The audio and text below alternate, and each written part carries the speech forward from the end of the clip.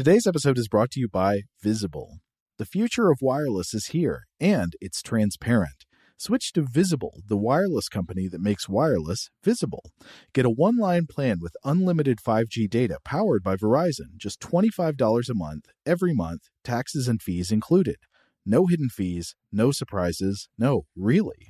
What are you waiting for? Get with the times and switch to Visible at Visible.com. Monthly rate on the Visible plan for data management practices and additional terms, visit Visible.com. Okay, picture this. It's Friday afternoon when a thought hits you. I can spend another weekend doing the same old whatever, or I can hop into my all-new Hyundai Santa Fe and hit the road. With available H-Track all-wheel drive and three-row seating, my whole family can head deep into the wild. Conquer the weekend in the all-new Hyundai Santa Fe. Visit HyundaiUSA.com or call 562-314-4603 for more details. Hyundai, there's joy in every journey. Today's episode is brought to you by Technically Speaking, an Intel podcast. When you think about the future, what kind of technology do you envision? Whatever the future holds, artificial intelligence will undoubtedly be at the heart of it all. Join Graham Class as he hosts Season 2 of Technically Speaking, an Intel podcast, and hear from the minds transforming healthcare, retail, entertainment, personal computing, and more with the help of AI. Tune in every other Tuesday and explore the latest technology that's changing our world today and creating a more accessible tomorrow. Listen to Technically Speaking, an Intel podcast on the iHeartRadio app, Apple Podcasts, or wherever you get your podcasts. What's up, this your boy Lil Duval, and check out my podcast, Conversations with Unc, on the Black Effect Podcast Network. Each and every Tuesday, Conversations with Unc podcast feature casual and in-depth talk about ebbs and flows of life and the pursuit of happiness. Unlike my work on stage, I tap into a more serious and sensitive side to give life advice and simply offer words of encouragement, yet remind folks to never forget to laugh. Every Tuesday, listen to Conversation with Unc, hosted by Lil Duval on the Black Effect Podcast Network, iHeartRadio app, or wherever you get your podcasts. Presented by AT&T. Connecting changes everything. Welcome to Stuff to Blow Your Mind from HowStuffWorks.com.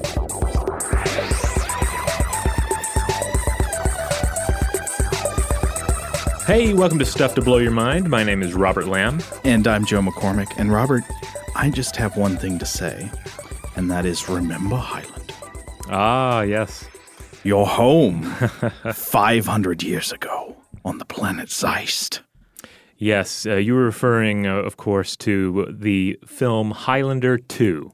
One of the most... Wait, you're forgetting the most important part of the title. Highlander 2, The Quickening. Oh, I've lost track of all the subtitles for this film. There's Highlander 2, The Quickening, the Renegade Edition. I mean, there have been so many cuts of this over time. But for the most part in this episode, we're getting back to the theatrical cut of Highlander 2. We're talking about Highlander 2 as presumably somebody saw in the theater when it came out, and then a lot of us saw on VHS when it hit our local video rental stores. Now, we've been threatening to do this episode on Highlander 2. Nay, not just threatening, we've been promising to do it for probably over a year now.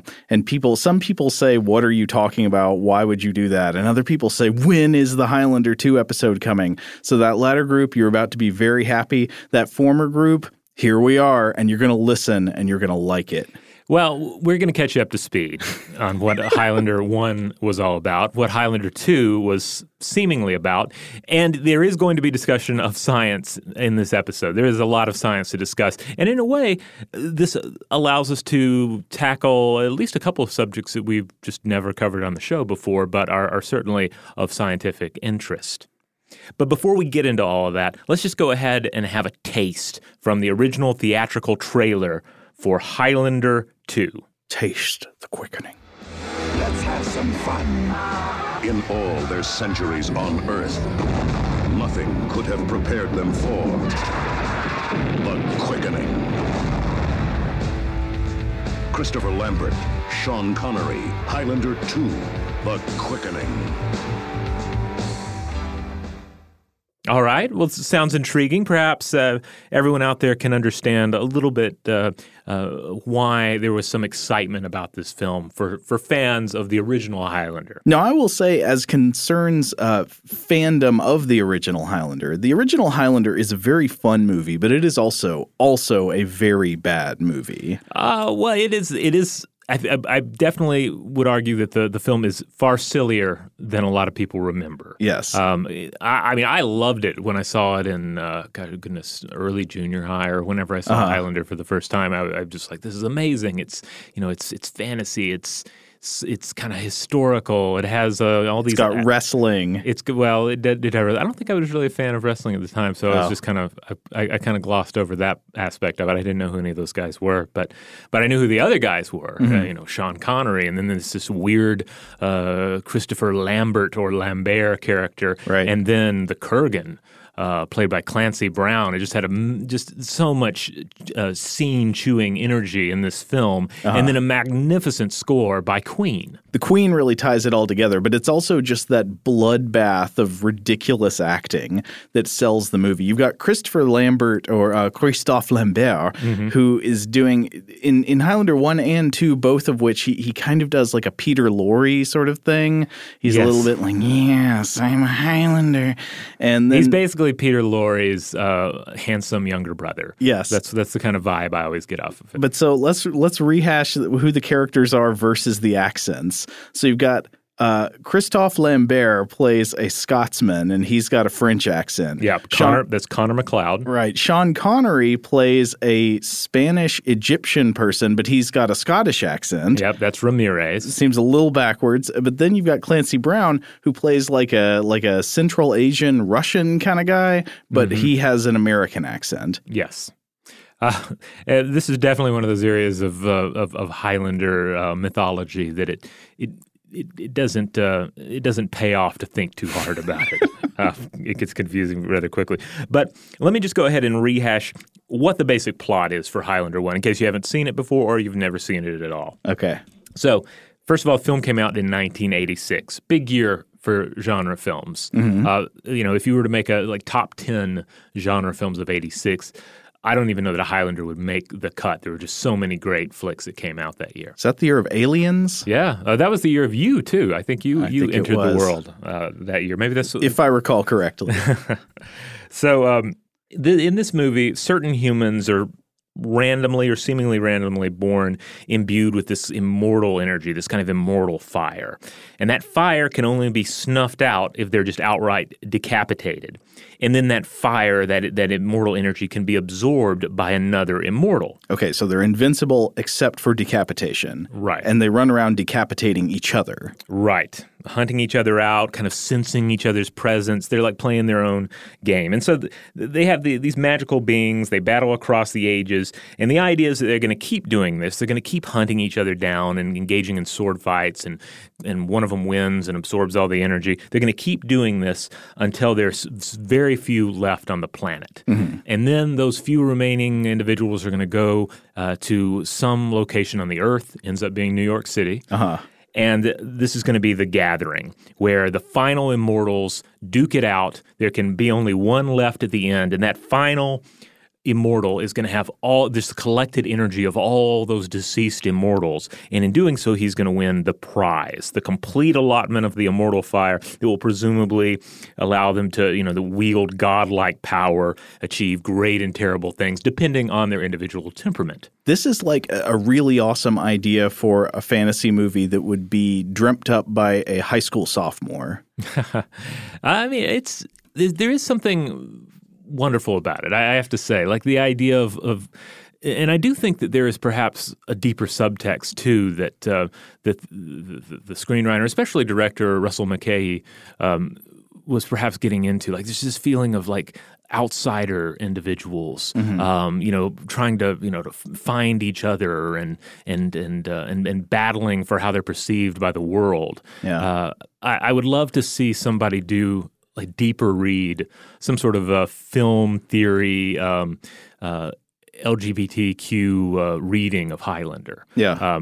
I myself am not a film theorist, but I would love to read the work of somebody who is on this matter. Yeah, I could see that there's some subtext like that there, especially in the first movie. But so you've got literally the character Christophe Lambert with his French accent plays the Scottish Highlander Connor MacLeod. Right. He's Connor. He is our hero, and we get flashbacks from the present. We find out this is how he learned that he was immortal, and then he encounters first the Kurgan, who is out to just decimate him and absorb his energy, but that's doesn't Clancy get to, Brown, right? And then he runs into Sean Connery's Ramirez character, who schools him in the ways of the immortal. He's like, "This is how we operate. This is what we do. This is what you need to be careful about. This is who you need to beware of," and prepares him. But then the Kurgan comes along and kills Ramirez, and we get to the end of the film. The inevitable final showdown is between Connor MacLeod and the Kurgan. They have a ridiculous sword fight that goes on forever. Lots of sparks. Right. I mean, Russell McKay was and is one of the great music video directors of the 1980s. Right. Wild Boys from Duran Duran. I think he did multiple Duran Duran videos. He did Total Eclipse of the Heart. Oh, really? Yeah. So he has this. He always had this fantastic visual flair, and it is in full effect in Highlander. I would say that his music video of the Wild Boys, for me, somehow slightly prefigures the aesthetics of the Mad Max Fury Road War Boys. Yeah, to a certain extent. Yeah, I could see that being the case. They're kind of like violent, swinging about in a grimy industrial future. Absolutely. So anyway, spoilers for Highlander 1. He wins. Connor wins. Okay. Spares the world a terrible fate at the hands of the Kurgan. And we're told that he gains the ability to read people's thoughts around the world. Oh, okay. It's kind of tacked on, that's certainly the exact nature of the prize is kind of an afterthought because the movie is ultimately not about that. It's about style. It's style over substance. Yeah. And it's a fabulous style. But yeah, when at the end you have to realize, oh yeah, he's supposed to win something. What is it? Well, now he's psychic and he can connect people. I completely forgot that element. All I remember about the end is like explosions and Queen. Yes. And ultimately, like that's all you need. It has Queen plays. Yeah. Fabulous soundtrack, wonderful explosions, some goofy fun, some nice dramatic moments, and some very charismatic performances. We'll spend a little bit of time having fun with Sean Connery, but Sean Connery was great in Highlander 1. Like he was at like peak Silver Fox charisma level, and he's just a joy to watch in that film. Oh, he's the perfect charismatic yet silly character actor. Yeah, and it was well balanced, and the Kurgan was appropriately fearsome. And everything. I feel like Highlander 1 is ultimately a well balanced cocktail. Yeah, it is a silly but entertaining, stupid movie. Yes, absolutely. And it ties everything up at the end. Yes. At the end of Highlander 1, there's no reason to do a sequel. There's no reason to do two animated films, an animated TV show, 119 episodes of Highlander the series, 22 episodes of Highlander the Raven, which I've never seen. I've never even heard of that. And 4 additional live-action sequels as well. So obviously nobody can get enough Highlander after it's done. Quoth the Kurgan, nevermore. I'm to understand the Raven is like an Immortals cop show, basically. But I've never seen it, so I can't really vouch for it. But the TV show I watched a little of, and that was pretty good at times. That's a great genre direction to take any previously existing genre franchise. Like you go from Scanners to Scanner Cop. Yeah. Well, it's a more sensible move. Well, the TV series was a more sensible move because they said, let's not try and pick up afterwards. Let's just do a new character with lots of flashbacks. Each episode is a mix of coming to terms with old trauma and old enemies or old friends, and then hammering it out in the present, or sword fighting it out in the present. But that's not what they did for Highlander 2. The sequel, which came out in 1991. continues where the first film left off. And that's an ambitious task to begin with, especially if you insist on featuring Sean Connery in it, which, if what I was reading was correct, that was Lambert's insistence. You can't see it at home, but I'm rubbing my fingers together in the money signal, the international gesture for money. Of course, Sean Connery is going to want millions to come and reprise his role as Ramirez in this film. And it especially doesn't make sense because he was just conclusively murdered in the first movie. Oh, yeah. He's been dead for centuries in the first film. But they said, all right, we got to bring him back. Okay. If you read a lot about the production of this movie, it seems like the creative decisions about it were largely very investor-driven. Right. So there were some sort of like money dudes who were making a lot of the calls about what the movie would contain and be about. Right. And then I think it seems like a lot of creative decisions ended up being made for the wrong reasons. Yes. Like I did read that Lambert was like, yeah, you got to bring Connery on. He was great. We had a great time. He should be in the sequel. But even though he died, And then I'm sure the industry folks were like, yeah, Connery's a bankable star. Let's get him in there. So in order to continue the story of Highlander, it is necessary then to expand the mythology. Okay. Because again, it was all tied up in a neat little bow. There's nothing left to continue. So they decided to come up with a twist, a new way that we can expand Highlander into a sequel, and that twist was that the Immortals are aliens. It's so good. They should have just gone with Highlander Cop, but they didn't. Instead, they went with aliens. Yeah. And, I ultimately think it's not a bad idea. It gets a bum rap because most people hated Highlander 2. But if you got to come up with something, why not aliens? Why not them being beings from another world? And it's right there in the Queen theme song. Here we are, princes of the universe. Okay, not princes of the earth, princes of the universe. Okay, I can see you there. I mean, it all depends on how it's handled, right? But I think part of the reason people react with such incredulity to the sudden revelation that they're all aliens is literally just the way it's introduced in the film. So we're talking about the original Highlander 2, The Quickening, the theatrical cut. This has been butchered and edited out of these re-releases that you can get in digital form and on DVD and stuff today, which are now they remove references to the alien planet. Right. But so the way it's introduced is you've got Christopher Lambert. Lambert is in old man makeup sitting at an opera, and suddenly the camera just like zooms in on him while fans are blowing his hair, and he looks confused. And you get voiceover from Sean Connery saying, "Remember, Highlander, you're home, the planet Zeist." And then it cuts to this flashback, and he's going, "Yes, I remember Zeist." And it's impossible not to laugh while watching this. So the basic idea that is then presented early on in Highlander 2, in the theatrical cut anyway, is that the Immortals of Earth were all exiled immortals from another world, the planet Zeist, following a failed rebellion. And the rebels here, basically the idea is instead of being put to death, they're sent to Earth and they have to battle each other across time till only one remains. And then the winner will have the choice between staying on Earth and growing old or returning to Zeist and becoming immortal again. So I know that's confusing. The first one was contrived. So there's a lot that doesn't work with that concept, but I don't know. I still kind of like it. Sure. Exiled immortals from another world. Fine.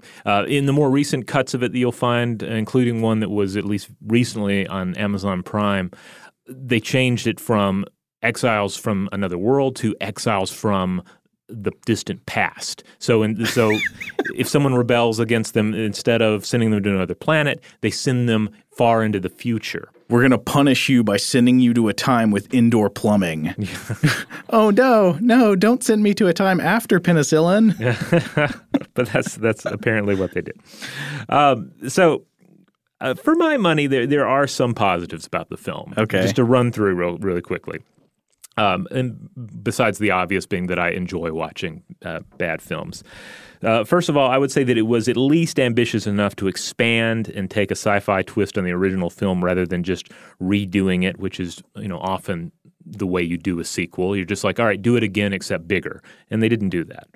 I will say that Russell McKay created an interesting sci-fi noir look for much of the film. Yeah, a couple of the sets are really good. Yeah, there's especially the very Blade Runner-esque, kind of Blade Runner with more Casablanca heaped on top, and then hoverboards and swords. I think these were the sets that were built earlier in the production. I mean, one of the stories about the production is that the movie was made in Argentina. They were like lured there because it was like, hey, it's much cheaper to make a movie here. You can build elaborate sets and all that for half the cost. Right. So they went there, and then suddenly there was an economic crisis in Argentina while they were filming the movie.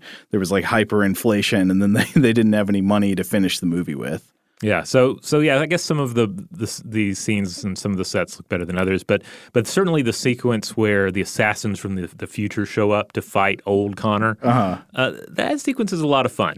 I enjoyed that one. There's also some goofy scenes with Ramirez buying a suit and watching a flight safety video after he comes back from the dead. Highlight of the film is just Sean Connery's hijinks in future Scotland. Yeah. And then there's that in addition to that flight safety video, there's also, and you only find this in later cuts of the film, but there is a fake commercial, kind of like from something from RoboCop or Total Recall, for something called Psychic Chef. Okay. It just pops up in the middle of the film, and it's completely bonkers. Like, for anyone out there who's a fan of the film Mandy, it's Cheddar Goblin-esque in its ridiculousness. So it's one of the definite pros to checking out a more recent cut of Highlander 2. I would say another huge highlight of the film is the villain Michael Ironside. Oh, yes. He's this guy from planet Zeist who is their enemy, who eventually gets tired of waiting on Christophe Lambert to just die on Earth, and he like goes there to fight him. Yes. And he, there's the expression chewing the scenery, but Michael Ironside in this is not really he's like a shark. The way shark teeth are just always coming out in the things they bite, so he's leaving his teeth all over the scenery. Yeah, it's very like skull forward Scanners-esque acting for Michael Ironside. I saw an interview with him where he basically said, I wasn't a fan of the script. The production was kind of a wreck, but I decided, like, if I'm going to do this, I'm going to be the most memorable thing in the film. I'm just going to go, completely, crank it up to 11 on the scene chewing. So yeah, he's a tremendous amount of fun. Anytime he's on the screen, you can't help but invest yourself in what he's doing. Oh, wait, we haven't even mentioned yet the sci-fi premise of the movie, have we? No, we haven't, and this will be something that we'll discuss later on in a little more depth, because one of the ideas here is that what does Connor do with the prize? Right, so he's got this great power and wisdom after cutting off all the other Zeistian heads. We find out that they are from Zeist, the heads. What does he do with it? Well, apparently he becomes like an atmospheric or geoscientist of some kind. Yeah, or at least he uses his psychic powers to connect important people who are. And he ends up bringing them together to solve the problem of Earth's depleted ozone layer. Yeah. And ends up founding the SHIELD Corporation, which creates these enormous machines that beam some sort of energy up into the stratosphere and create an artificial ozone layer of sorts, like an energy layer that protects the Earth from UV rays, but also makes the whole world like permanent Casablanca climate. So everything is dark and everything is sweaty everywhere, all over the Earth. It's a perfect way to justify your like dark noir sets. Yeah, and it does create this. You can see where they were going with this idea of like Connor's was the savior, but now he's vilified. Which is an interesting trope. That's sometimes rolled out. You see shades of that certainly in the Dune saga. Oh yeah. But yeah, so now he's this guy that people curse because you saved the planet from its ozone problem, but then you replaced it with this weird thing that nobody likes. I hate sweating. I'd rather be burned alive by UV rays. Yeah, and so that's the sci-fi noir world that the bulk of Highlander 2 deals with. Okay, well, now that we have described perhaps the most awesome bad movie of all time, like Would you say, for me, it's like a top 5 all-time bad film? Yeah, it's pretty great. And we don't even have time to get into all the ways that it is bad and all the ways that it's ultimately fun to watch. But yeah, at the end of the day, it's not a good film by anybody's standard. But hey, if you can get you one of those pristine VHS tapes that's got the original cut, I highly recommend it if you're a fan and you want to treat yourself to a brain cell funeral. Now, we should take a quick break. And then when we come back, let's start to discuss the science of Highlander 2. Shout out to Astepro for sponsoring this episode and providing us with free samples. Rob, as the local host with allergies here, they sent you some of their nasal spray to treat your allergies. What was your experience like? Yeah, that's right. I always wrestle with the pollen a bit when it rolls in during the spring, so they sent me the little nasal spray. I tried out the product, and yeah, it sure did help me get on top of my symptoms for the day. And it's so fast-acting, it was already kicking in before I left the house. Astepro is a first-of-its-kind nasal allergy spray. It's the fastest 24-hour over-the-counter allergy spray. It starts working in 30 minutes, while other allergy sprays take hours. Astepro is the first and only 24-hour steroid-free allergy spray. Astepro delivers full prescription-strength indoor and outdoor allergy relief from nasal congestion, runny and itchy nose, and sneezing. Get fast-acting nasal allergy symptom relief with Astepro. Go to asteproallergy.com for a discount so you can get Astepro and go today. ASTEPRO allergy.com. Astepro and go. Use as directed for relief of nasal congestion, runny nose, sneezing, and itchy nose due to allergies. Today's episode is brought to you by eBay. eBay Motors is here for the ride. Remember when you first saw the potential? And then, through some elbow grease, fresh installs, and a whole lot of love, you transformed 100,000 miles and a body full of rust into a drive that's all your own. Look to your left. Look to your right. It's official. No one's got a ride like this. There's nothing else that sounds like, feels like, or looks like the set of wheels in your garage. With over 122 million parts, you can make sure your number one ride or die stays running smoothly so there's no limit to how far you can take it. Brake kits, turbochargers, engines, exhaust kits, roof racks, LED headlights, bumpers, whatever your baby needs, eBay Motors has it. And with eBay Guaranteed Fit, it's guaranteed to fit your ride the first time, every time, or your money back. Plus, at these prices, well, you're burning rubber, not cash. Keep your ride or die alive at ebaymotors.com. Eligible items only. Exclusions apply. Today's episode is brought to you by Technically Speaking, an Intel podcast. When you think about the future, what kind of technology do you envision? Whatever the future holds, artificial intelligence will undoubtedly be at the heart of it all. Join Graham Class as he hosts Season 2 of Technically Speaking, an Intel podcast from Ruby Studio in partnership with Intel. Explore the future of technology that's rapidly evolving our world today with the help of AI. There's still so much work and research needed to fully understand the power and potential of AI, and Intel is at the forefront of implementing AI in revolutionary technology that's changing the world we live in for the better. In each episode, Graham interviews the minds transforming medicine and healthcare, retail, entertainment, personal computing, and more while pioneering new uses for AI in these spaces. Tune in every other Tuesday and explore the latest technology that's changing our world today and creating a more accessible tomorrow. Listen to Technically Speaking, an Intel podcast on the iHeartRadio app, Apple Podcasts, or wherever you get your podcasts. Today's episode is brought to you by Visible. If you haven't heard of Visible, now you have. They're the wireless carrier that's making wireless visible. It's in the name. Get a one-line plan with unlimited 5G data powered by Verizon, just $25 a month, every month, taxes and fees included. Having a one-line plan means you only need you to save. No estranged roommates, exes, cousins twice removed, or AI-powered humanoid robots needed. And because $25 a month really means $25 a month, you can call, text, stream, whatever, as much as you want without worrying about getting dinged at the end of the month. No hidden fees, no surprises. No, really. It's like the old saying goes, you can't judge a book by its cover, but you can judge a company by its name. So spread the word. Tell all your friends there's a wireless company out there with transparency in their name, and they're called Visible. Start saving on wireless today at Visible.com. Monthly rate on the Visible plan. For data management practices and additional terms, visit visible.com.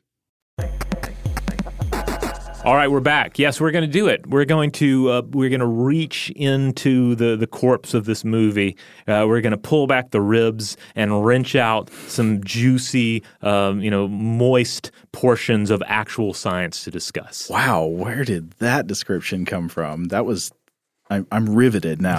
I got to see what we're going to do. Okay, so the first thing that I think we should mention is the weirdness of using the idea. I guess this maybe does go into the first movie. I don't recall. The use of the phrase "the quickening," which is the subtitle of the film, is Highlander 2: the quickening.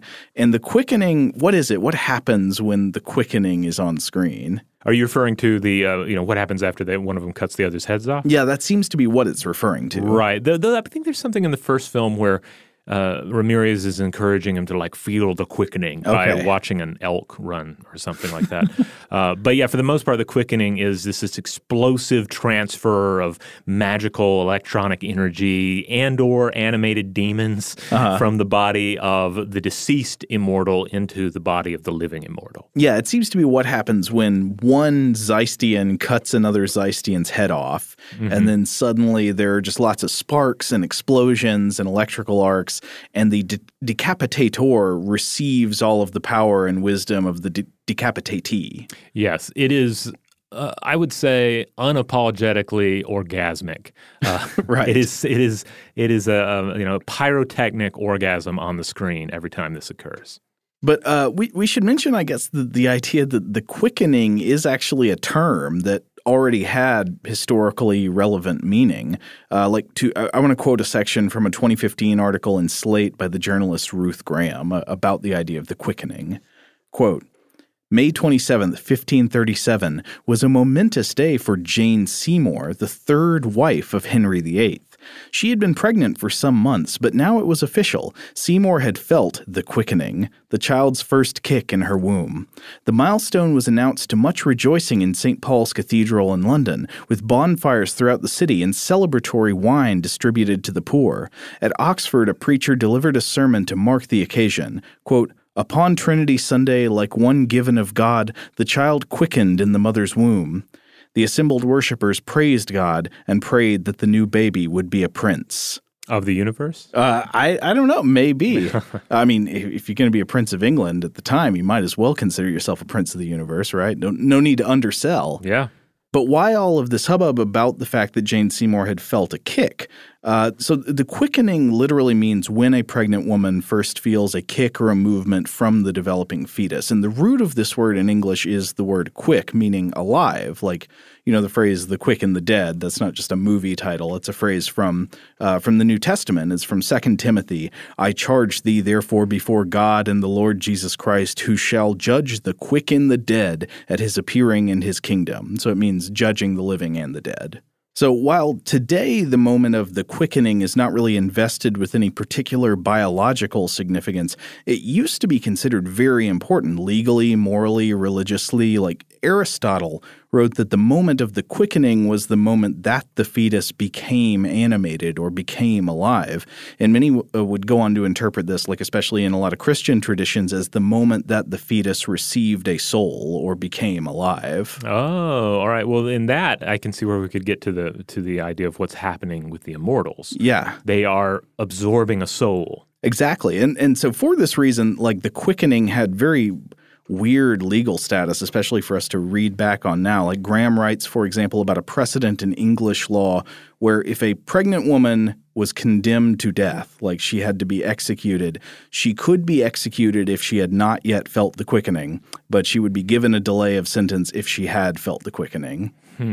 I can't help but imagine Ramirez as a lawyer then defending Connor in court. Right. Your Honor, my client only absorbed the quickening after he knocked the futuristic assassin off the train and then the train ran over his neck. So I would argue that this was a case of accidental quickening. Yeah. Anyway, this makes a kind of odd choice of terms, though, for a movie about like alien swordsmen cutting off each other's heads. Like, I guess the idea of receiving a soul or receiving a life essence at a certain moment, like that could be in there. Also, I don't know if it's just a coincidence. Maybe like he just independently, whoever the writer was, arrived at the idea of the quickening after thinking about the word "quick" meaning living essence or something. Yeah, I mean, you got to call it something, right? Maybe for a while they just referred to it as the sparky, explodey, post-decapitation brain orgasm. I don't know. Quickening rolls off the tongue a little easier. The decapagasming. Yes. The decephalizing.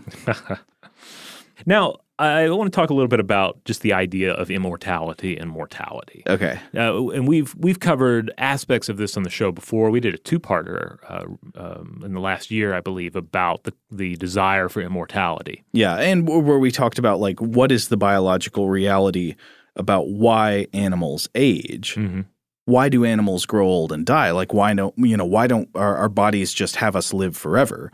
And the answer to that is generally that there's what's sort of known as antagonistic pleiotropies. There are forces within the genome that are driving fitness in multiple different directions. And it just turns out that nature doesn't see a whole lot of advantage in extending human lifespans over a long period of time. And so when there's a gene that, say, like maybe prevents cancer when you're young, but also happens to lead to deterioration of the body and death of old age later on, natural selection doesn't care a whole lot about the old age. It cares more about preventing cancer when you're young. So it just selects for that and rarely sees what happens in old age because there's a lot of natural mortality throughout the span of a life anyway. Right. So it's on one level, it's difficult to come up with an argument for how a biologically immortal creature would work within a given environment. However, we do have a few possible examples, the main one being that of the Hydra, the real-world Hydra, not the mythical Hydra. Mm-hmm. Because these are hardy, regenerative creatures that evolved to thrive in harsh, warlike environments. Perhaps not unlike our planet Zeist, where it seems like we are all-male species of immortal swordsmen are in a constant state of war. So maybe we can compare them to the Hydra a little bit. Yeah, Hydrazoa zeistianum. Yeah. And it's worth noting that even with biologically immortal or possibly biological immortal organisms, they still live in a dangerous world that will inevitably kill them. Mm-hmm. Like nobody's saying, "Oh, hydras live forever." No, hydras still don't live tremendously long. They'll die for any number of reasons. But there have been experimental observations that have shown that in certain lab situations, they live far longer than we thought, and they don't appear to age. Mm-hmm. So we could maybe look to some parallels there for our fictional magical swordsman from another planet.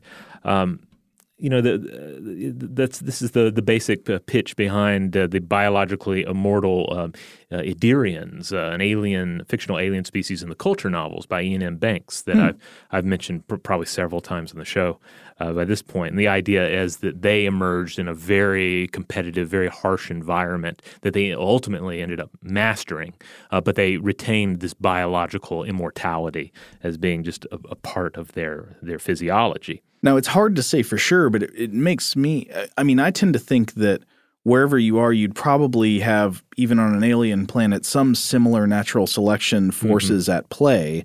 As long as you had the same basic principles of evolution working, you probably wouldn't have many large organisms having any kind of mechanism that favored immortality just because – much like on Earth, there wouldn't be much reason for natural selection to select it. Now, the other big possibility, and this is probably the more likely possibility, if we're trying to come up with a reason that the immortals of Zeist are indeed immortal, is that perhaps they engineered it. Because certainly they just seem to be running around the desert, fighting with swords and using some sort of guns. I can't remember if they're laser. Oh, yeah, there's laser guns, yeah. So they have some advanced technology, and they have the technology to either exile individuals to another planet or to the distant future. So it doesn't seem impossible that they would have also figured out a way to make themselves biologically immortal. Or technologically immortal. Technologically immortal. or artificially so at any rate. It's also worth noting, again, that there are no female immortals that we see in Highlander 2. I tend to think this has more to do with just sort of like sexist envisioning of story tropes than to do with their biological ideas about Zeist. Or they reproduce via asexual budding, like the Hydra. That's true. Okay. You know, we never see a scene where Sean Connery buds additional Sean Connerys, but who knows? Well, I mean, I would point out that you could very well say the Highlander films are buddy films. Christophe Lambert and Sean Connery. I mean, if that, they should have had their own buddy cop series. Chief says I'm taking it too personal. No, Highlander, we've got to stop him. Hey, I'm sold. That would have been great. Though, can you be a buddy cop without budding? I don't know. Several others. Riggs and Murtaugh manage it. All right. Well, let's move on to decapitation. What do you have for us in the way of decapitation science, Joe? Well, I was wondering, is there an animal that does the Zeist thing, that does the immortal thing, that wanders the earth in search of combat with enemies who can supply it with the quickening, if and only if it kills them by decapitation? And at first I was like coming up with a blank. I was like, nah, I don't think there's really anything like that out there. Actually, decapitation just does not seem very common in the animal kingdom. Yeah, it's one of those things that happens all the time in movies, and I believe it appears easier to do in films. But you're having to cut through a lot of material there, and to what end if you're an animal? Right. What's the point? Normally, if you're an animal, you're not like trying to make your enemy or your prey like get a quick death, as if it's like a judicial execution or something. It's not the guillotine here. You're trying to eat them or you're trying to fight them off or something. But as always, nature is weirder than fiction. So I present for your consideration an insect, a Highlander insect. It is a genus of phorid fly known scientifically as Pseudactyon. Now, I was wondering what this means. Like pseudo means false, so false actyon. Actyon is a figure from Greek myth who was a herdsman who got torn apart by his own hounds. Oh, yes. There are some paintings that depict this. Yeah. I'm not sure what significance that has there. Maybe actyon is another type of fly or animal that it's like maybe a false mimic of in outward appearance. I couldn't figure that out. But despite the scientific name, I will propose hereafter we call it either, we can pick from a few. The Highlander fly, the Zeist fly, or maybe the quickening fly. Or if you can think of a better one, I'm still open. The Connor McFly. Yeah, a little Back to the Future bridge there. So here's how it goes. You've got these flies from the family Phoridae, and they're pretty familiar to us. We can see them buzzing around food sources as pests. We often mistakenly call them fruit flies. They're not fruit flies. But the genus Pseudactyon is different. These flies are parasitoids. They're reproductive parasites that attack ants, especially ants in the genus Solenopsis, which includes the invasive red fire ant, Solenopsis invicta, which we've talked about plenty on the show before, and the black imported fire ant, Solenopsis richtieri. So species of this fly can be found throughout the world, but in the United States, you'll mainly find them, I think, in the southeast, like Texas through the deep south and Florida and those areas. And the process of their parasitism is amazing. Robert, I've included some images for you to look at as we go along here, so feel free to comment, sharing with the listeners any color that strikes you here. But absolutely. So first of all, you got a female Pseudactyon or Highlander fly. She mates, and so now she's got fertilized eggs. And what she does is she will find a fire ant of the particular species that she can parasitize. So certain species of this genus of fly attack generally a certain species of ant. And so she'll find the right kind of ant, and she'll fly around above groups of worker ants during their foraging behavior. And then suddenly, when the time is right, she swoops down and stabs one of the ants with her external ovipositor. And I've got some close-up micrographs of these ovipositors for you to look at, Robert. I love these things because they look so metal. They're straight out of like a Mortal Kombat game. Oh, yeah. One of them in particular does remind me a bit of the Kurgan's sword from the first Highlander film. Oh, yeah? I forget what that looks like. Oh, it's kind of got claws on it, doesn't it? Mm-hmm. So I guess this is kind of the sword fight portion. She is like the Kurgan. She flies in with the sword and stabs instead of immediately decapitating, but we're getting there. So then with the ovipositor, she injects an egg into the ant's thorax, and the egg develops within the ant, and then the larva hatches. And from here, the larva travels into the ant's head and waits there, consuming material inside the ant's head. It consumes hemolymph, and hemolymph is the invertebrate equivalent of blood. So imagine this thing basically going inside your head and then sitting there and drinking your blood. But it also, over time, eats the ant's brain, and this causes the ant, I've read in reports, to kind of wander around zombie-like. This is, of course, not the only parasite that can affect an ant's nervous system and cause it to wander around in strange zombie-like behavior. But it did make me wonder, so when does the ant first feel the quickening inside its own head? Oh, I don't know. That's a tough one. Oh, we'll come back to it then. So anyway, when it's time for the larva to pupate, it secretes an enzyme that dissolves the connective membrane of the ant's exoskeleton, particularly at the site where the ant's head connects to its thorax.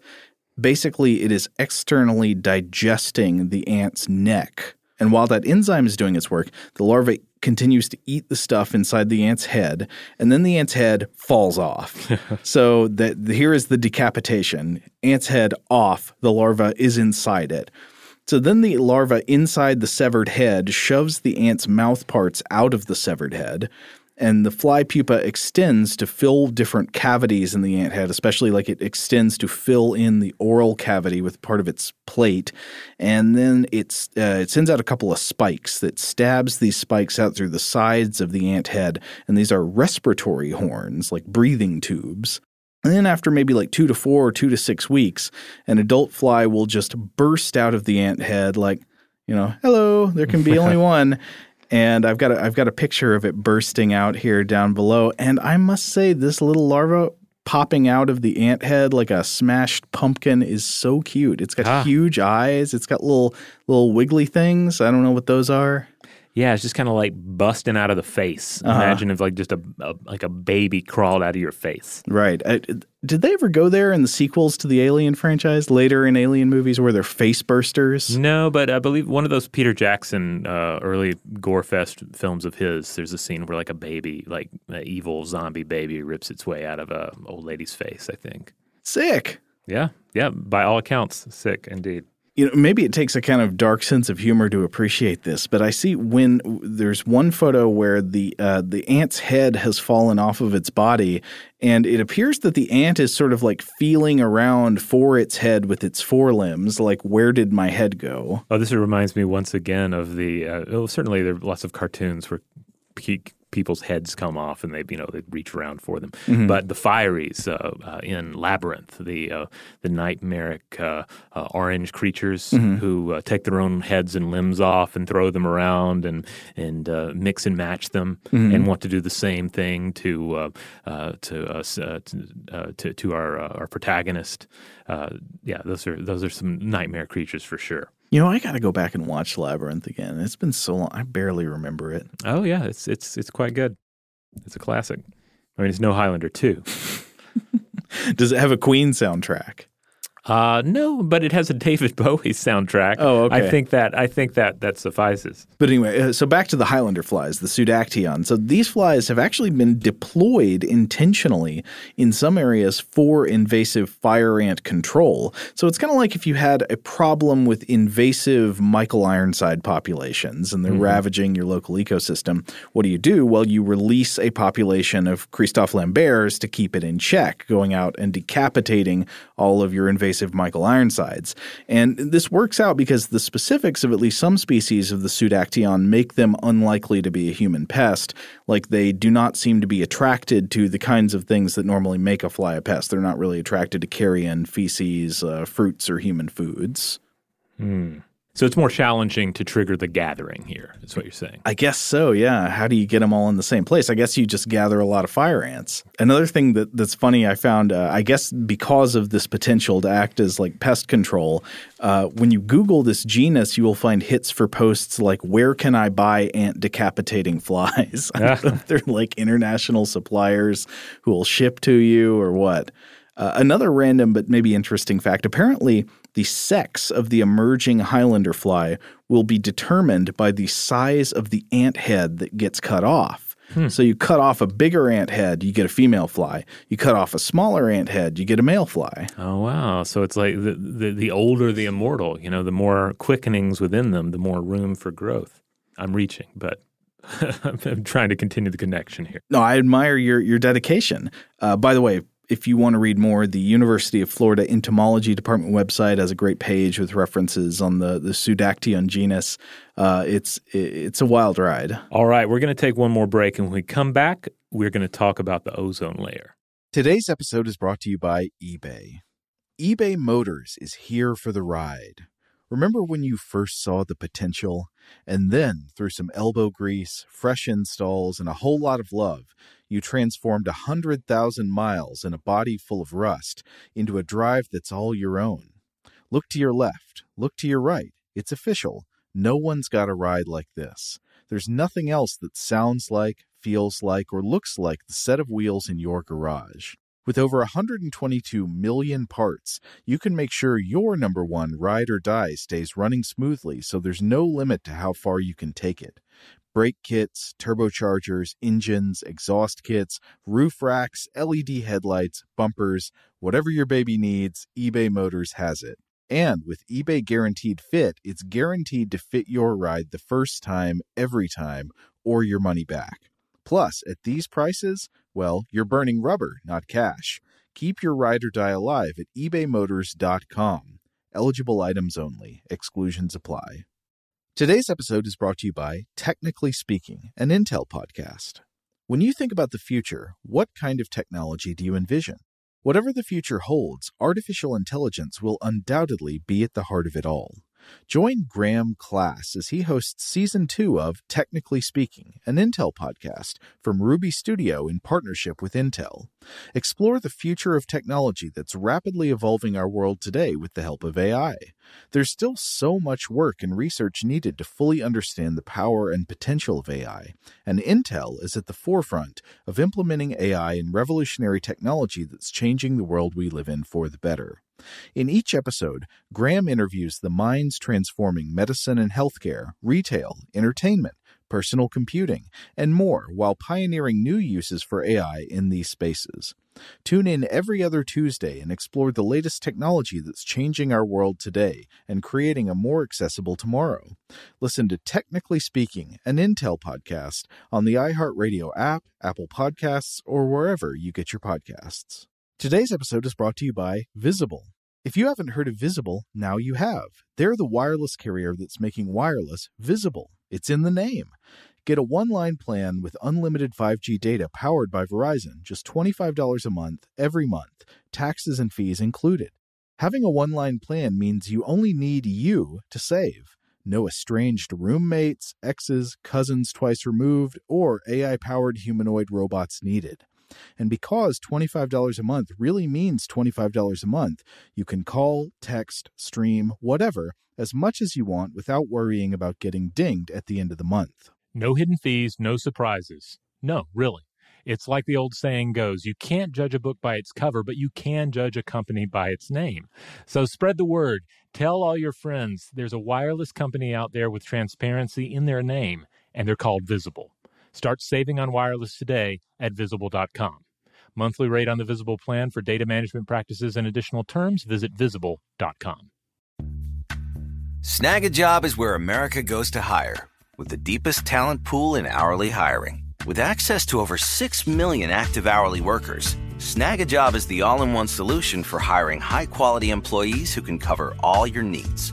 On demand, temp to hire, part-time or full-time. You name the position. Warehouse worker, retail associate, grocery store clerk, fitness trainer, baker, stylist, bellhop, podcast producer. Yeah, Snag a Job's got a worker for that. With our easy-to-use platform, you're able to seamlessly post and fill available positions quickly with a dedicated customer support team to provide all the help you need along the way. Kind of nice knowing you have a talent pool like that in your own backyard, right? Snag a Job is the partner you need to keep your business running smoothly. So visit snagajob.com or text snag to 242424 to talk to an expert. Snagajob.com, where America goes to hire. All right, we're back. So as we discussed earlier, one of the major plot elements in Highlander 2 is the idea that the Earth's ozone layer was terribly depleted, and Connor McLeod founded the SHIELD Corporation, which created these enormous, sci-fi energy. They're pyramids. Pyramids, yeah, that are shooting some sort of beam up into the sky and creating an artificial ozone layer, an artificial shield that is protecting the Earth against harmful UV rays. But it makes everything like dark and humid, except I must say this does not actually apply in every scene. Like when you show the scenes with Sean Connery in Scotland. Oh, Scotland's fine. Everything looks normal. Almost, which is generally not what you'd expect from Scotland, right? Right. But yeah, so the world is all dark and humid, and it's a classic case of like the heroic character who does something to save the world and is totally unappreciated. Everybody hates him for it. There's a scene where Christopher Lambert in old man makeup is like at a bar getting a drink, and this angry lady in a polka dot dress runs up to him and tries to hit him and is like, "You filled the sky with that puke." All right, well, let's talk about the puke in the sky. Let's talk about the ozone layer. So first of all, ozone, or trioxygen, is an inorganic molecule, and on the surface of the planet, it's a pale blue gas, and it's a pollutant. But most of the Earth's ozone isn't down here. 90% of it is up in the stratosphere, 10 to 30 miles, 16 to 48 kilometers above the surface. It's just a small part of the atmosphere up there, and it's mostly oxygen and nitrogen. But in the stratosphere, it blocks the worst and most energetic ultraviolet light wavelengths, namely UVC and UVB. These particles absorb the UV waves and heat up, as does the oxygen, and for this reason, the stratosphere heats up the higher that you go. So temperatures increase from an average of negative 60 degrees Fahrenheit or negative 51 degrees Celsius at the tropopause to a maximum of about 5 degrees Fahrenheit or negative 15 degrees Celsius at the top of the stratosphere. And that's because of the ozone being bombarded by the UV radiation from space. Right. And so it plays an important role. It is a shield. The ozone layer is a shield. And it's especially important to us mortals down here, or life itself. Now, when I was a little kid, I remember the depletion of the ozone layer being essentially like the biggest environmental issue. I remember that from like the late 80s and early 90s. Absolutely, and that is what this film is coming out of, and that is reflected in this film's themes. So in the late 1970s, scientists realized that ozone levels over Antarctica were dropping.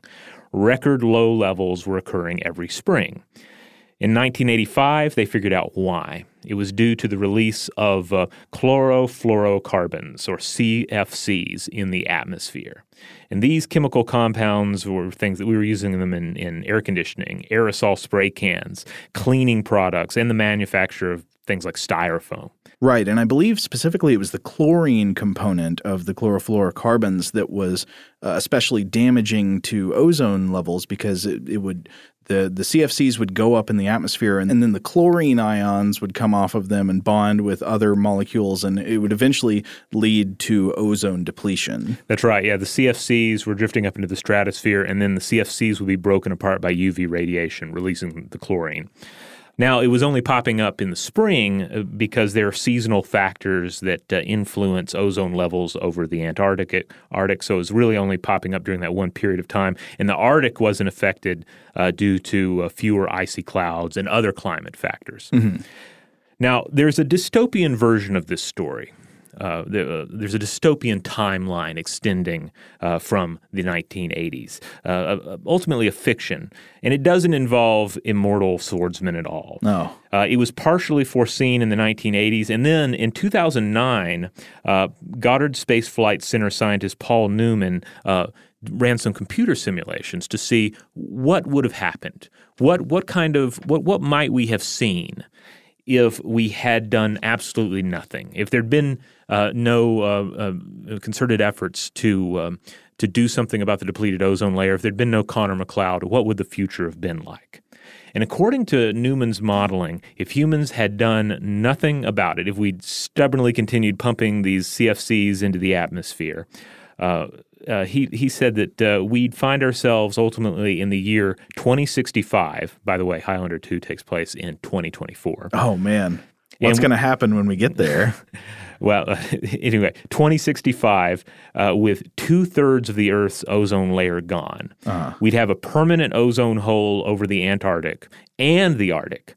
And UV radiation in mid-latitude cities like Washington, D.C. would be enough to give you a sunburn in a mere 5 minutes of exposure. Whoa. DNA mutating UV radiation levels would be up 650%, greatly increasing cancer rates and impacting numerous organisms. Yeah, I imagine that would really hurt the environment and ecosystems too. Yeah. And indeed, this is the sort of dystopian world we kind of see reflected in Highlander 2, and the fear of this world, right? And yet somehow humanity avoided this, right? As if a psychic French Scotsman unified our minds and caused 70 countries to come together and enact the Montreal Protocol, which is what happened in 1986, mind you, the year that Highlander 1 came out. Oh, okay. There's absolutely no connection between the two, but it did occur in 1986. So there actually was a massive effort, kind of like Connor McLeod's SHIELD, except instead of putting a barrier in place, what they were trying to do was stop harming the ozone layer to begin with. Right. The scientists presented the case and they said, look, here's the evidence. And it's CFCs that are doing it. If we stop producing CFCs, or we at least, tighten down our regulations of CFCs, we can stop this process. And so they set some goals. Reduce CFC production by 20% by 93, 50% by 98, and the targets were subsequently strengthened, banning the worst CFC offenders by 1996 and stiffly regulating them. And as it stands today, the ozone layer is recovering and should fully recover by 2065. Yeah, and I should point out we're actually now seeing direct evidence of the recovery of the ozone layer hole over the Antarctic. Mm-hmm. Like I was looking at a 2018 NASA press release about this direct evidence, and there was a measuring instrument called the Microwave Limb Sounder, MLS, aboard the Aura satellite that was used to measure ozone depletion levels and or measure chlorine, I think. And it showed from 2005 to 2018 there was a net of about 20% reduction of ozone depletion. So it is actually recovering. Things are getting better, and we know this directly now. Yeah, I mean, it's ultimately an inspiring success story. It's it's not one-to-one with the problem of human-caused climate change, but it demonstrates our potential to enact change based on sound scientific consensus, to change the way we're approaching the world, to cut back on what we're doing to it, and see some recovery take place. Like it can be done, people. We've done it before.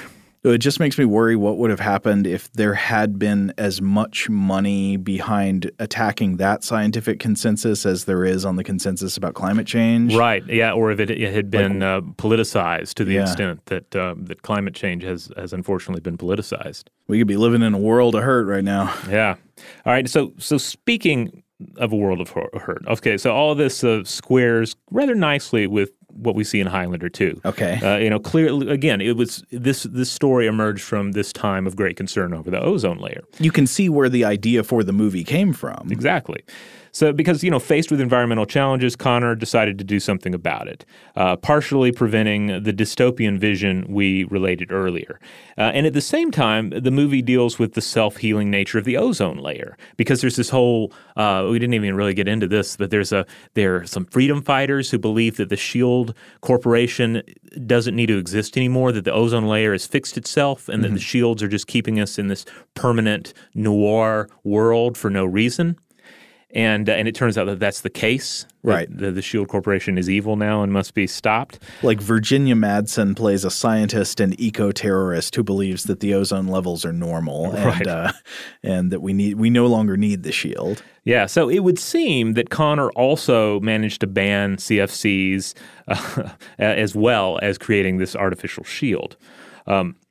But it did make me wonder, what could we do with an artificial ozone layer? Like is there any research out there about how we might fix it. Is there anything like the shield that we see in Highlander 2 in scientific literature? Well, I mean, you see this kind of reaction to certain things. Like you often hear people say about climate change, like, well, it would just be too hard to get people to stop burning fossil fuels and releasing all this carbon into the atmosphere. What we need to do instead is focus all of our scientific efforts on coming up with ways to counteract climate change. Various geohacking schemes. I would say, based on what I've read, do not put all your hope in this. If you want a good way to deal with the climate change issue, you should be thinking about reducing emissions, not depending on some savior technology to come along and geoengineer the world back to good health. And yet, knowing scientists, I figured, well, somebody has surely somebody presented some sort of geohacking measure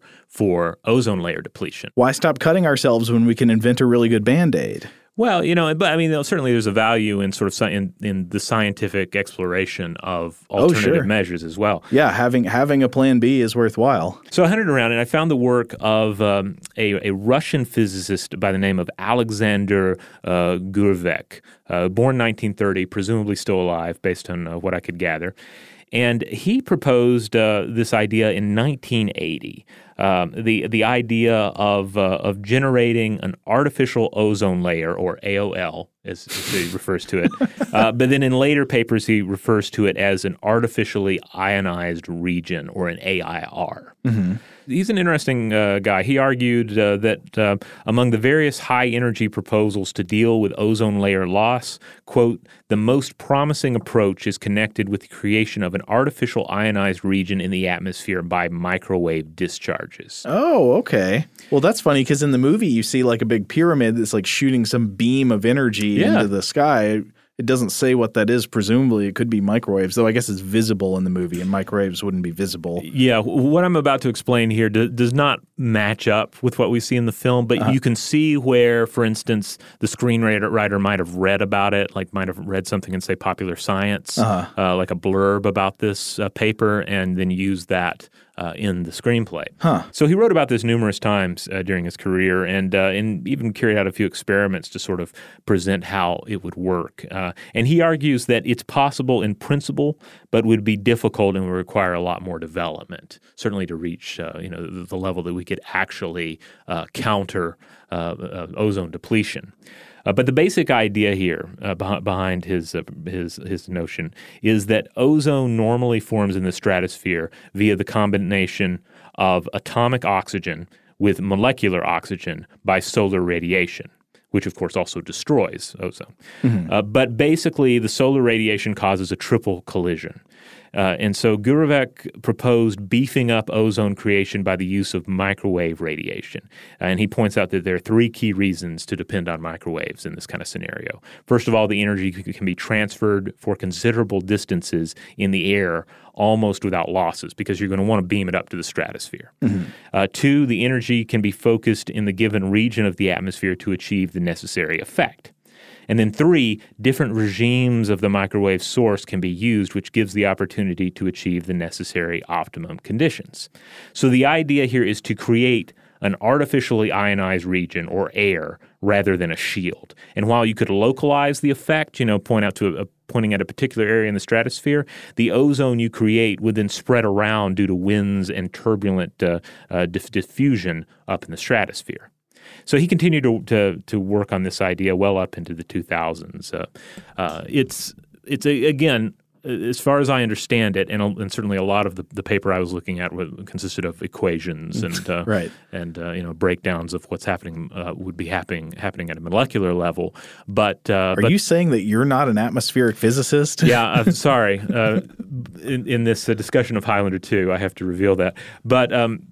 But yeah, basically the idea is that this would be a way to produce more ozone to make up for ozone depletion. Uh-huh. And he makes what seems to be a strong case that we could conceivably do it. You can certainly see the kind of thinking that would lead to this contingency. I'm glad we didn't have to depend on this. Exactly, yeah. We're very fortunate that we put in place protocols to just allow the atmosphere or the ozone layer to fix itself naturally. I mean, one reason is maybe it's just Highlander 2 working on my brain, but I always do worry about all these proposed massive geoengineering projects that say, we're going to do X, Y, or Z with Earth's atmosphere, like the idea of counteracting climate change by injecting sulfate particles into the atmosphere or something like that to reflect, I don't know what the scientific consensus is on how effective that would actually be or whether it's a good idea. I tend to suspect that it doesn't have a lot of support, but just the idea of trying things like that on the one Earth we have seems very scary. Absolutely. Now, at the same time, if we could do something like the shield that we see in Highlander 2, that would, of course, be tremendously helpful, especially as we consider the possibility of one day sending people to other worlds and setting up colonies there. Like if you had the technology to create a radiation-blocking shield, install that thing on Mars, install that thing on the moon, install it anywhere you need to try and house people off the planet. Yeah, have like a portable shield kit that goes with you wherever you go. Yeah. So in that regard, this sci-fi technology always has a lot of advantages, right? Because you don't actually have to develop it. Right. It's there. It's ready to go. But certainly, if we could pull something off like we see in the film, it would be tremendously useful. To say nothing of hoverboards, which are also in Highlander 2. I always wonder about like what is the cost benefit thing of talking a lot about like geoengineering contingencies for what if we've got some massive environmental problem that could really harm human civilization if we don't stop doing X, and meanwhile we've got some people working on Y saying maybe possibly Y could protect us if we don't stop doing X. Does talking about the potential geoengineering solution or whatever like reduce people's incentive to say stop producing chlorofluorocarbons or stop producing carbon emissions? I don't know the answer. But. Well, I don't know. I'm continually perplexed by this because it's one of these things where you see humanity's potential, confounding potential to both refuse to change and still be open to dramatic change. Yeah. Like the kind of human will that very reasonably would think, well, I don't want to get rid of my hairspray, but I guess I might be open to the entire world being clothed in sweaty darkness all the time.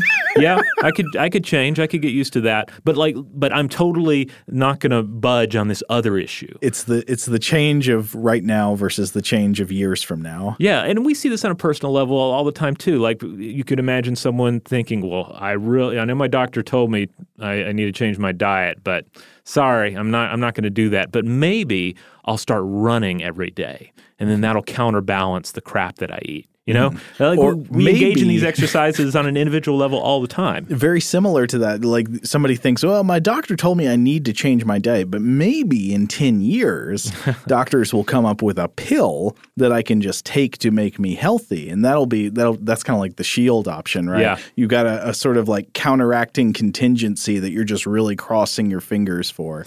But you shouldn't do that. That's not a good idea. Right. Yeah. I mean, medical technology in general continues to advance, often in very at a very alarming rate. But you absolutely can't book on it. You can't say, well, I'm sure somebody will figure it out. I'm just going to keep along this path, and we'll see what happens. Maybe someone will come up with a magical shield to protect the planet, and in protecting it, protect it from us. Maybe, but don't count on it. Just regulate the dang hairspray. I mean, come on. Yeah, now that I think about it, Highlander 2 really does have a mangled environmental message. Like what? It's not really – I guess it's not really trying to say anything. I should not even try to decipher what it might be saying about environmentalism. But it's otherwise so lucid. Yes. Well, Robert, I'm glad we finally did it. This is an episode on one of the best bad movies of all time. And if you have never seen the original Highlander 2, you can find yourself I don't know how's the best way to find yourself a copy of the original cut, because I don't think you can get it in the United States at least. We had to depend on your VHS copy for us to watch it. And then, like I said, the version I watched on Amazon Prime last month is a different cut of the film. Yeah. I mean, it's still enjoyable in some respects. You still get to see that, the visual flair of the director is still very much on the screen. But no Zeist. It's less manically incoherent. Yeah. They remix things in an attempt to give it more coherence, but I'm not sure it really succeeds. But hey, if nothing else, you still get that cool sword fight in the the city with the train and the flying punks on their hoverboards. So that's always a win. I don't know if we should pat ourselves on the back too much, but I think we did a better job of finding good scientific angles on Highlander 2 than I expected we could. I know. Imagine what we could do with a real science fiction film. But which brings us back. We did one of these on 2001: A Space Odyssey several months back, and now that we've gotten Highlander 2 out of the way, I would love to do more of these on a regular basis. For instance, I've wanted to do an episode on the science of the Dark Crystal for a long time, and I think given developments with Netflix, I think this is the year to do it. Maybe we'll have to think about that one. Yeah, a lot of people have said, "Oh, do something related to Alien and the Xenomorph." Obviously, there's a lot we could talk about there. So, we would love to hear from all of you out there. If you enjoyed this treatment of film with science, then let us know what you would like us to explore in potential future episodes. If, like us, you are a fan of trash cinema and B-movie behemoths, get in touch. Let us know what's your favorite awesomely bad movie. Likewise, we know that we have some Highlander fans out there. Mm-hmm. So if you have definite thoughts about Highlander 1 and 2, if you have thoughts about all the various other films and TV shows, most of which I have not seen, we would love for you to bring us up to speed on the Highlander universe. Quoth Lambert, nevermore. All right, so in the meantime, check out StuffToBlowYourMind.com. That's the mothership. That's where you'll find all the episodes of the show. You'll also find links out to our various social media accounts there. If you're on Facebook, why don't you join our Facebook group? It's Stuff to Blow Your Mind's discussion module. Once you join, you can interact with other listeners. You can interact with us. You can talk about squirrels and Highlander 2 to your heart's content. And if you want to support the show, well, there are a number of ways to do it. Just spread the word, for starters. If you want to buy some merchandise at our little TeePublic store, you'll find a link for that on the mothership. And then the best thing you can do is just rate and review us wherever you have the power to do so, and make sure you subscribe to both Stuff to Blow Your Mind and our other show, Invention. Have you not checked out Invention yet? If not, what the heck is wrong with you? Yeah. Go and check it out. We have a whole episode about the guillotine. It's totally on message with everything we've talked about today. The ultimate anti-Zeistian technology. Yeah. So go check out Invention. If you like this show, you'll probably love that show too. Anyway, huge thanks to our audio producers, Alex Williams and Tari Harrison. If you would like to get in touch with us directly with feedback about this episode or any other, to suggest a topic for the future, or just to say hello, you can email us at blowthemind@howstuffworks.com.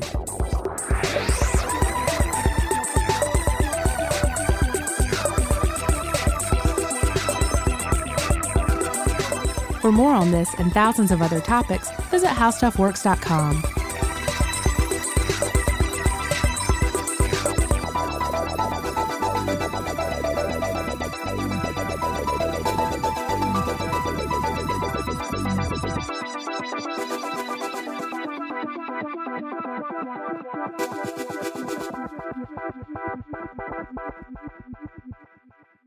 Today's episode is brought to you by Visible. The future of wireless is here, and it's transparent. Switch to Visible, the wireless company that makes wireless visible. Get a one-line plan with unlimited 5G data powered by Verizon, just $25 a month, every month, taxes and fees included. No hidden fees, no surprises, no, really. What are you waiting for? Get with the times and switch to Visible at Visible.com. Monthly rate on the Visible plan. For data management practices and additional terms, visit Visible.com. Okay, picture this. It's Friday afternoon when a thought hits you. I can spend another weekend doing the same old whatever, or I can hop into my all-new Hyundai Santa Fe and hit the road. With available H-Track all-wheel drive and 3-row seating, my whole family can head deep into the wild. Conquer the weekend in the all-new Hyundai Santa Fe. Visit HyundaiUSA.com or call 562-314-4603 for more details. Hyundai, there's joy in every journey.